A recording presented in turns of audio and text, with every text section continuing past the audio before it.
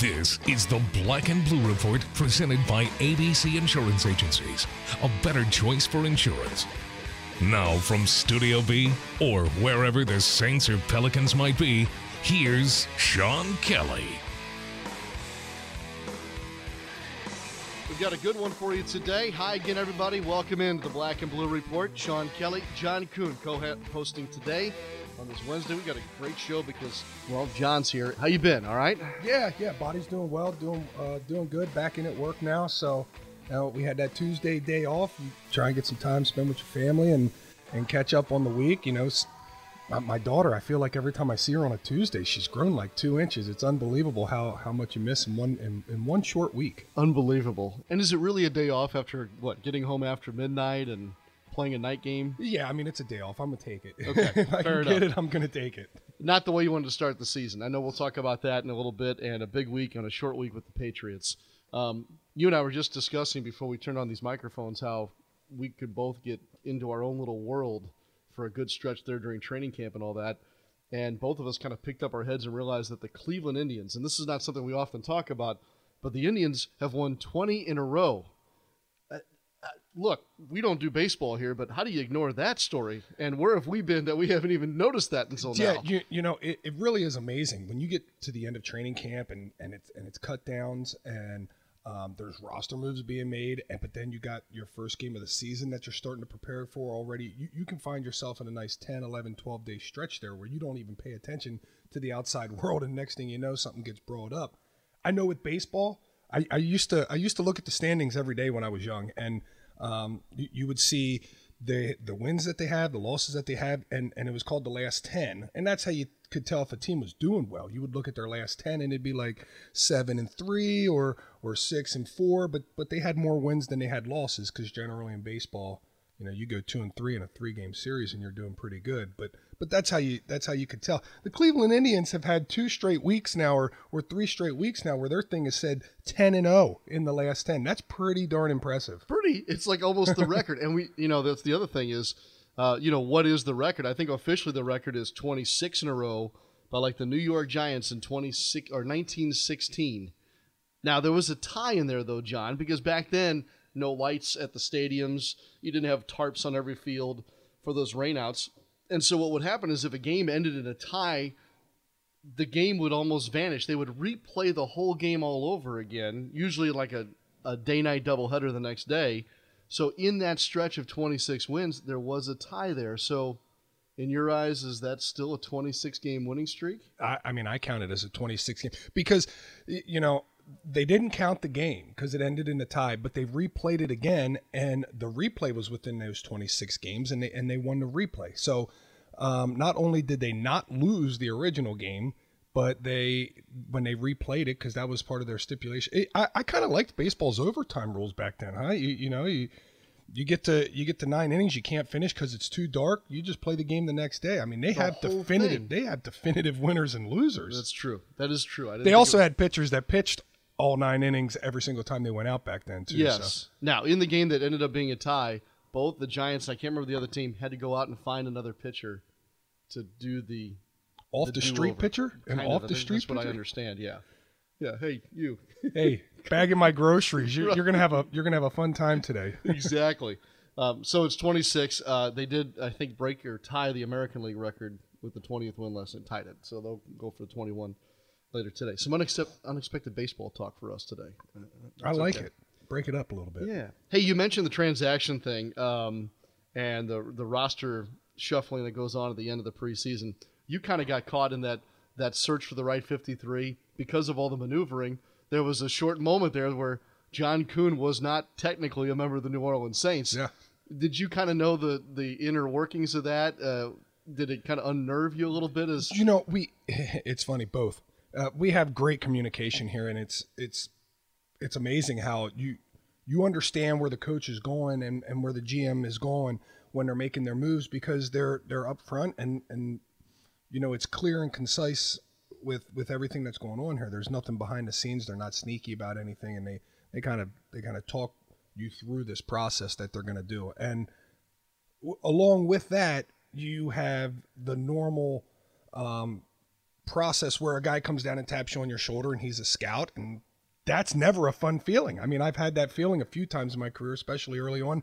So I got that tap on my shoulder, and I was like, even though I had a pretty good feeling what was going on here, it's still, oh man, it's still just an eerie sense that you get kind of going up your back. Do you, and we're talking with a 2-time Super Bowl champion here, and a vet, do you call your wife, or do you wait till you get home to say, hey babe, this is kind of going on here, or, I don't know. I mean, I've never been in that situation. Okay, well, my wife is on the 11th hour of a pregnancy right now, so any surprises with me not at home is not going to be good. So I waited until I got home to explain how everything went down. That's a good move on your part. Yeah. Mm-hmm. This will be your second? This will be our second, yeah. Outstanding.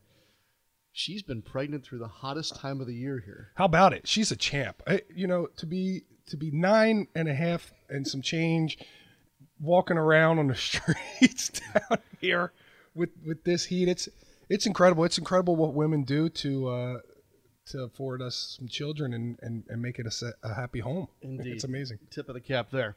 All right, the season opener up in Minnesota. What happened? What's your takeaway from that? Now that you've had a day or two to think about it. We didn't play 60 minutes. That's very apparent. We were not great in situational football, third down and red zone. I do like the way that we competed. I mean, we played hard. We played hard on offense, and it was very clear that we played hard on defense.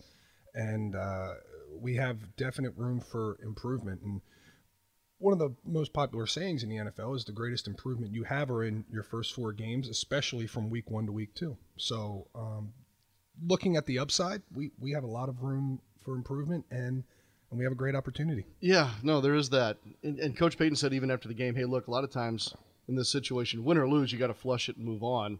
The next week's coming at you really fast. He said this one maybe we have to look at a little bit longer, or there's some things that need to be corrected during maybe a longer practice or two before we turn our attention to New England, which is something that seems out of the norm. Is that because it's a week 1 to week 2 scenario? I think so. I think at this point in time in the season, I think what he was referring to initially was an away Monday night game coming up to a noon Sunday game. You have to flush that game, and you have to get rolling pretty quick because your clock's already, the sands are already running through the hourglass. Right.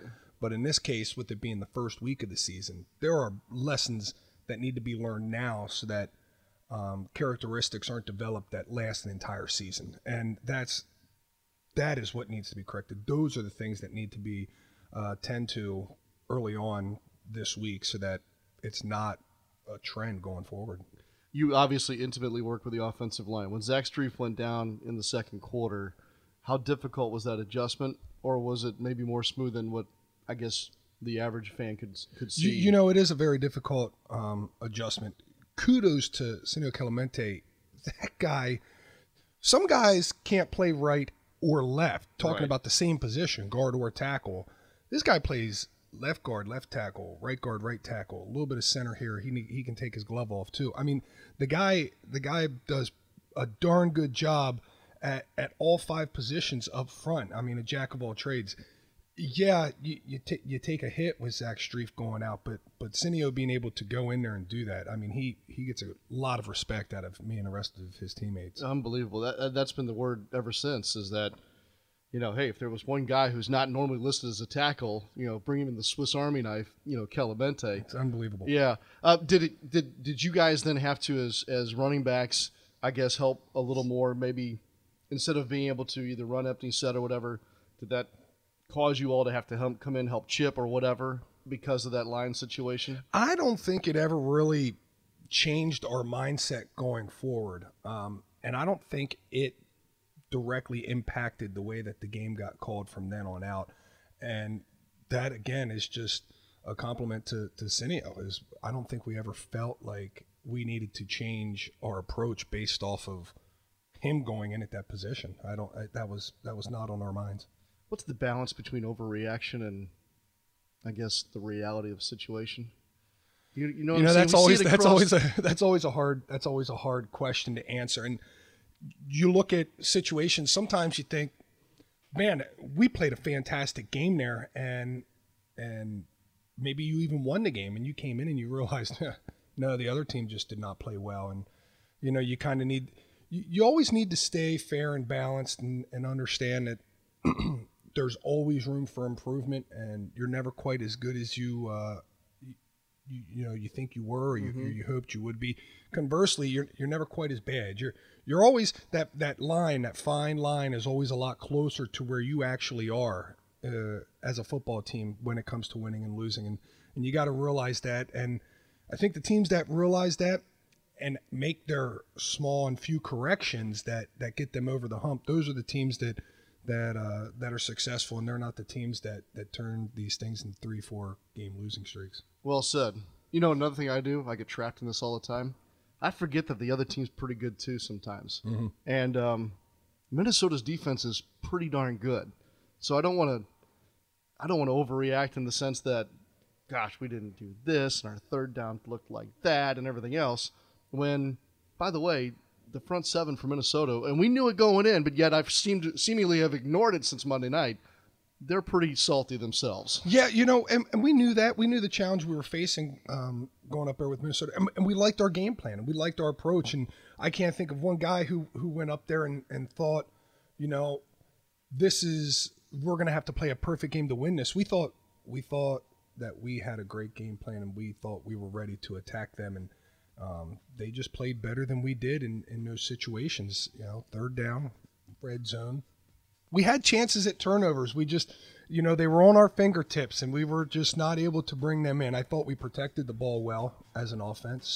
So when you look at we didn't gain any turnovers, but we didn't lose any turnovers. I mean, again, it's a fine line. It's a fine line, and we have a few things to fix. Yeah, think about this, friends. That obviously red zone efficiency was something that was talked about throughout the game and afterwards. Lose by 10. Just let's say that maybe those first two scoring drives, both ending in field goals, one or both end up being touchdowns. It's a whole different deal, and we're talking about a much different scenario in week one. John and I continue in just a moment.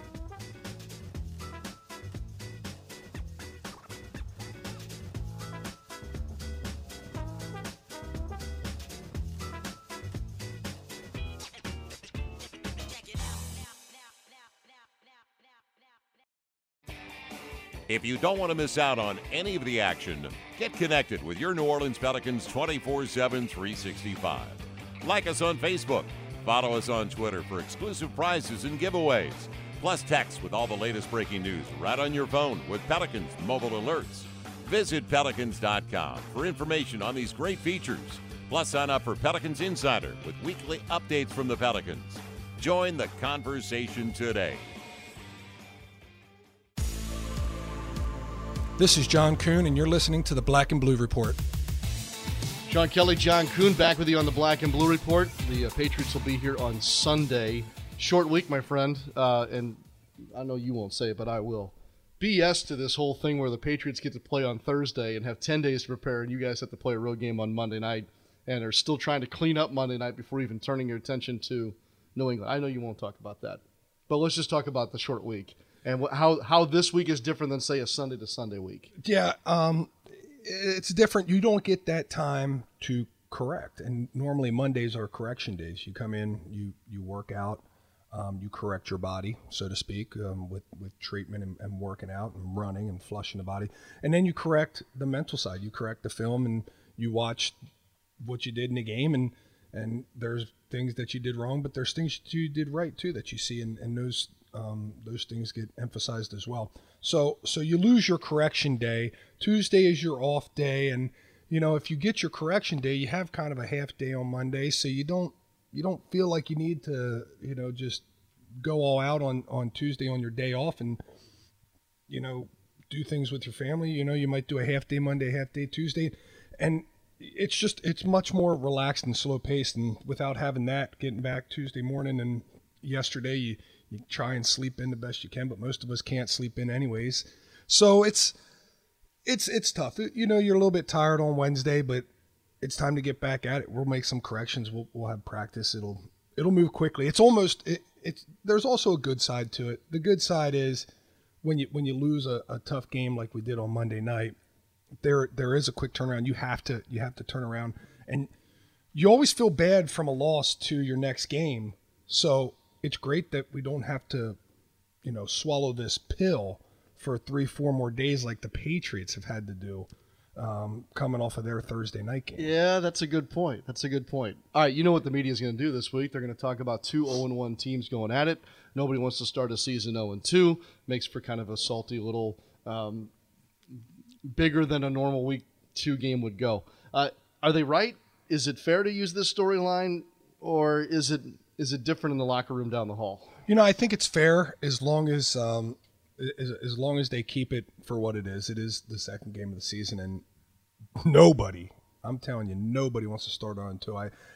I know there's a stat out there about 0-2 teams and making the playoffs, and I know there aren't a whole, plethora of them. So that's going to be the mindset.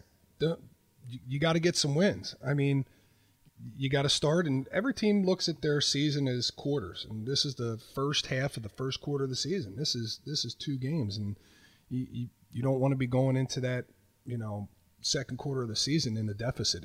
That's never good. Yeah, I agree. This kind of circles back to what we talked about earlier with the Indians winning 20-20 in a row. They play about every day. You play once a week. It's magnified, and so it's tough with 16 games. It's tough because you can't give one up. You give one game up, and we talked 2016 here. We felt like we gave a couple games up early in the season, and they just haunted us the entire season. Now Minnesota, we didn't give that game up. We were beaten, so now we got to come back, and we have to find a way to win a game and get back to 500. Have you seen New England play yet? Yeah, I watched that game. You watched it. All right, yeah. Give me your take on them. I know further study will come this week. Scout them up for me as we get ready for week 2. Yeah, I think they're a dangerous team. I mean, obviously, it's the New England Patriots. Everybody's going to say, hey, great quote, John. They're a dangerous team. But honestly, first half of that game, I thought, here we go again.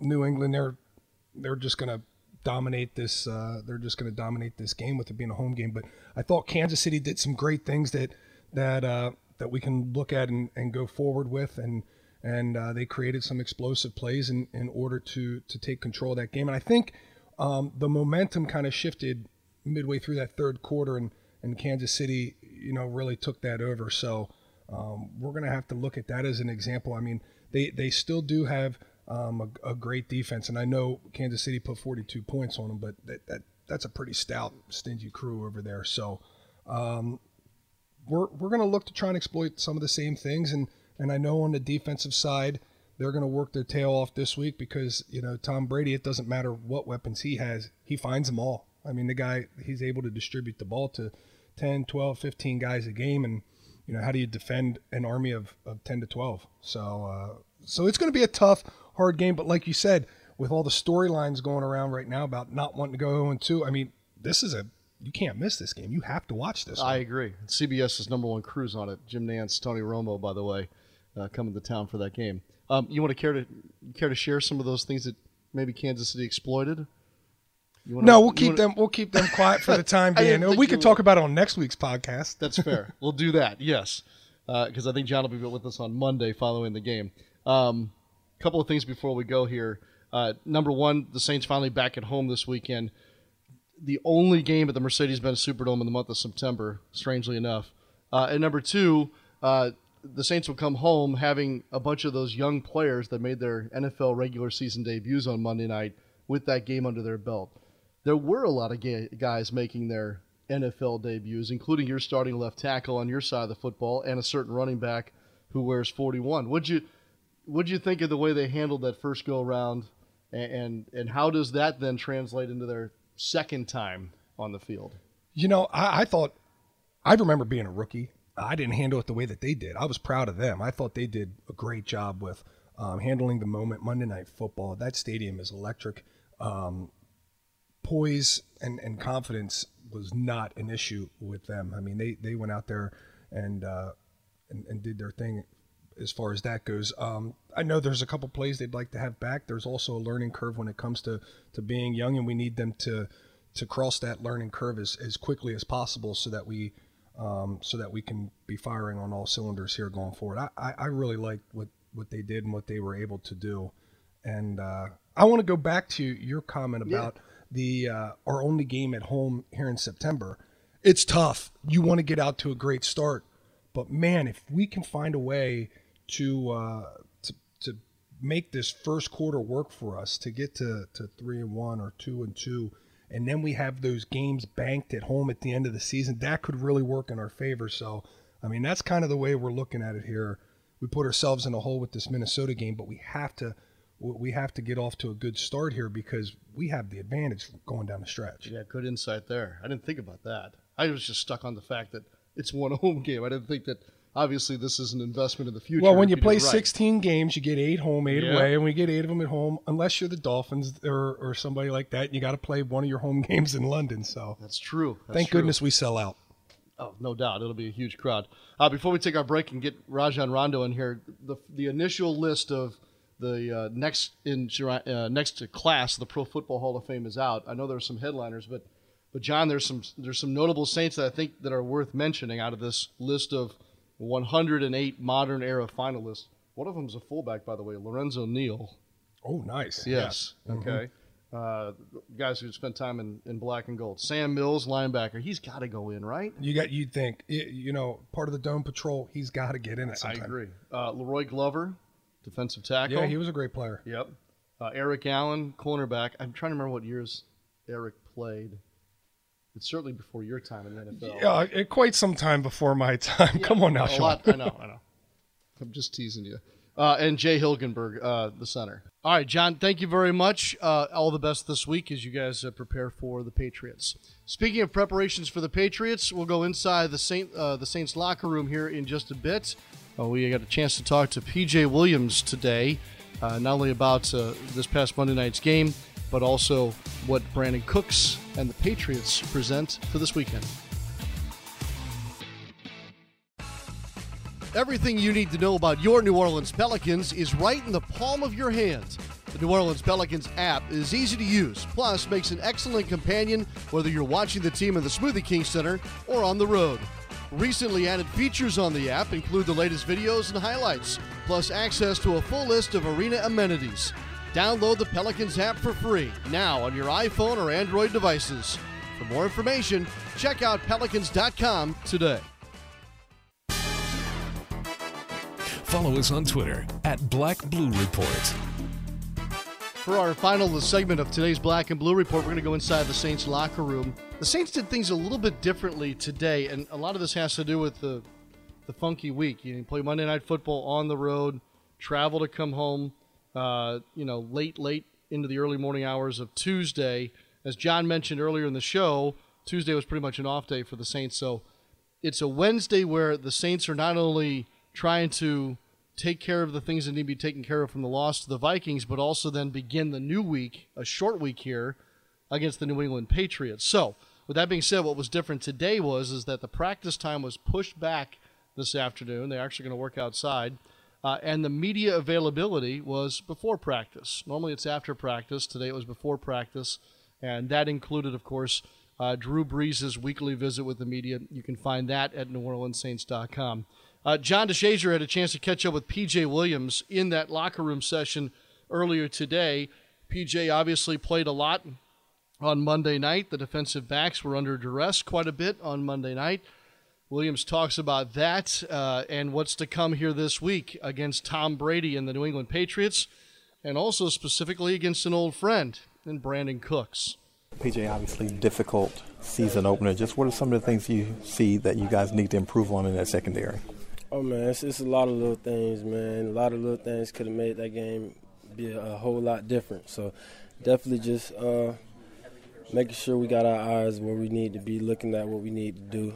And when things get rocky, pretty much lock in and make sure we still doing our job and just executing, man, playing man-to-man coverage, making sure you guarding your man, just not looking anywhere else, things like that. Was one of the issues, I guess, more mental than physical, more mental bust than physical bust? Oh, yeah, definitely. It was a lot of mental errors, and those things, a lot of things that we went over that we didn't execute right. So we definitely got to get in that film and make sure those things don't happen again. Is that almost one of the things that can be expected with a secondary kind of this young with yourself, Marshawn, Marcus? Definitely, but we all got high expectations, and coaches don't look at us to make those errors. So we got to fix those and not let them happen again. And now you're going against a team that's pretty complex offensively with what they do in New England. Just what are some of your thoughts on what some of the things they do and some of the problems they present? Oh, man, they're a great team, man. They been to the Super Bowl many times, so they run a lot of different things, a lot of different sets, a lot of different routes, and got a lot of good players that can execute good game plan. So we definitely looking forward to this one, and we're going to have a good game plan, and we're looking to execute. You know, they're down a couple of receivers, obviously, but does that kind of elevate what you think they might be trying to do with Brandon Cooks? Maybe, but at the end of the day, we're going to have a game plan, and we're going to make sure we execute, but we know their offense is very complex, so they can do a lot of things to get different guys the ball. So at the end of the day, they still the Patriots, and we're looking to give them a good challenge. You know, you guys obviously saw a ton of Brandon when he was here. Just what are your thoughts on, seeing him again and some of the strengths that he'll bring to that team? Oh, man, he's a real good player, man. And we went against him every day in practice, and we got to see it firsthand. So we know he's a good player. We know he can do a lot of good things, stretch the ball down the field. He has great speed, and also they can find different ways to get him the ball. So we know him, and we know what he can do, but we definitely looking to watch film, see what the Patriots do, and looking to lock it down. They're also bringing in a Hall of Fame quarterback in Tom Brady. Going against Drew in practice, how much does that help, I guess, in the long term when you're playing against a guy like that? It also helps. It helps. It definitely helps because, man, going against Drew, he's a great quarterback, makes great reads, look you off just like any other great quarterback would do. So we got to execute the game plan and looking to make it a great challenge. All right, thanks to JD and P.J. Williams there for that. Thanks as well to John Kuhn. I love when he is a co-host with us here on the Black and Blue Report. We'll be back on Friday, and we'll really dig into this football game this weekend at home. This football game. It's a big game. 2 0-1 teams trying to avoid going 0-2. The defending Super Bowl champs come to your building, and Saints fans, let's relish the fact that it's the home opener, celebrate that, and also enjoy our one home game this month. I'm so glad John Kuhn put it to us earlier. Well, you can look at it that way, or you can say, hey, look, we're going to have a ton of home games later on down the season. You get 8 total. If one happens to be in the first month, that means the rest of the way there's 7 sprinkled all over the place. So glass half full. Good job, John Kuhn. And all the best to John and his wife. Again, a baby on the way any day now. Any day. What did he say? 9.5 months pregnant?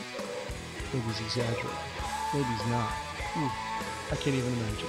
Anyway, have a great rest of your Wednesday, everyone. Check us out on NewOrleansSaints.com later today for the New Orleans Saints afternoon wrap. We'll do the same tomorrow after the Saints workout on Thursday, and then Black and Blue Report back with you on Friday. For Daniel Salerson, I'm our producer. I'm Sean Kelly, and for John Kuhn as well. Have a great week.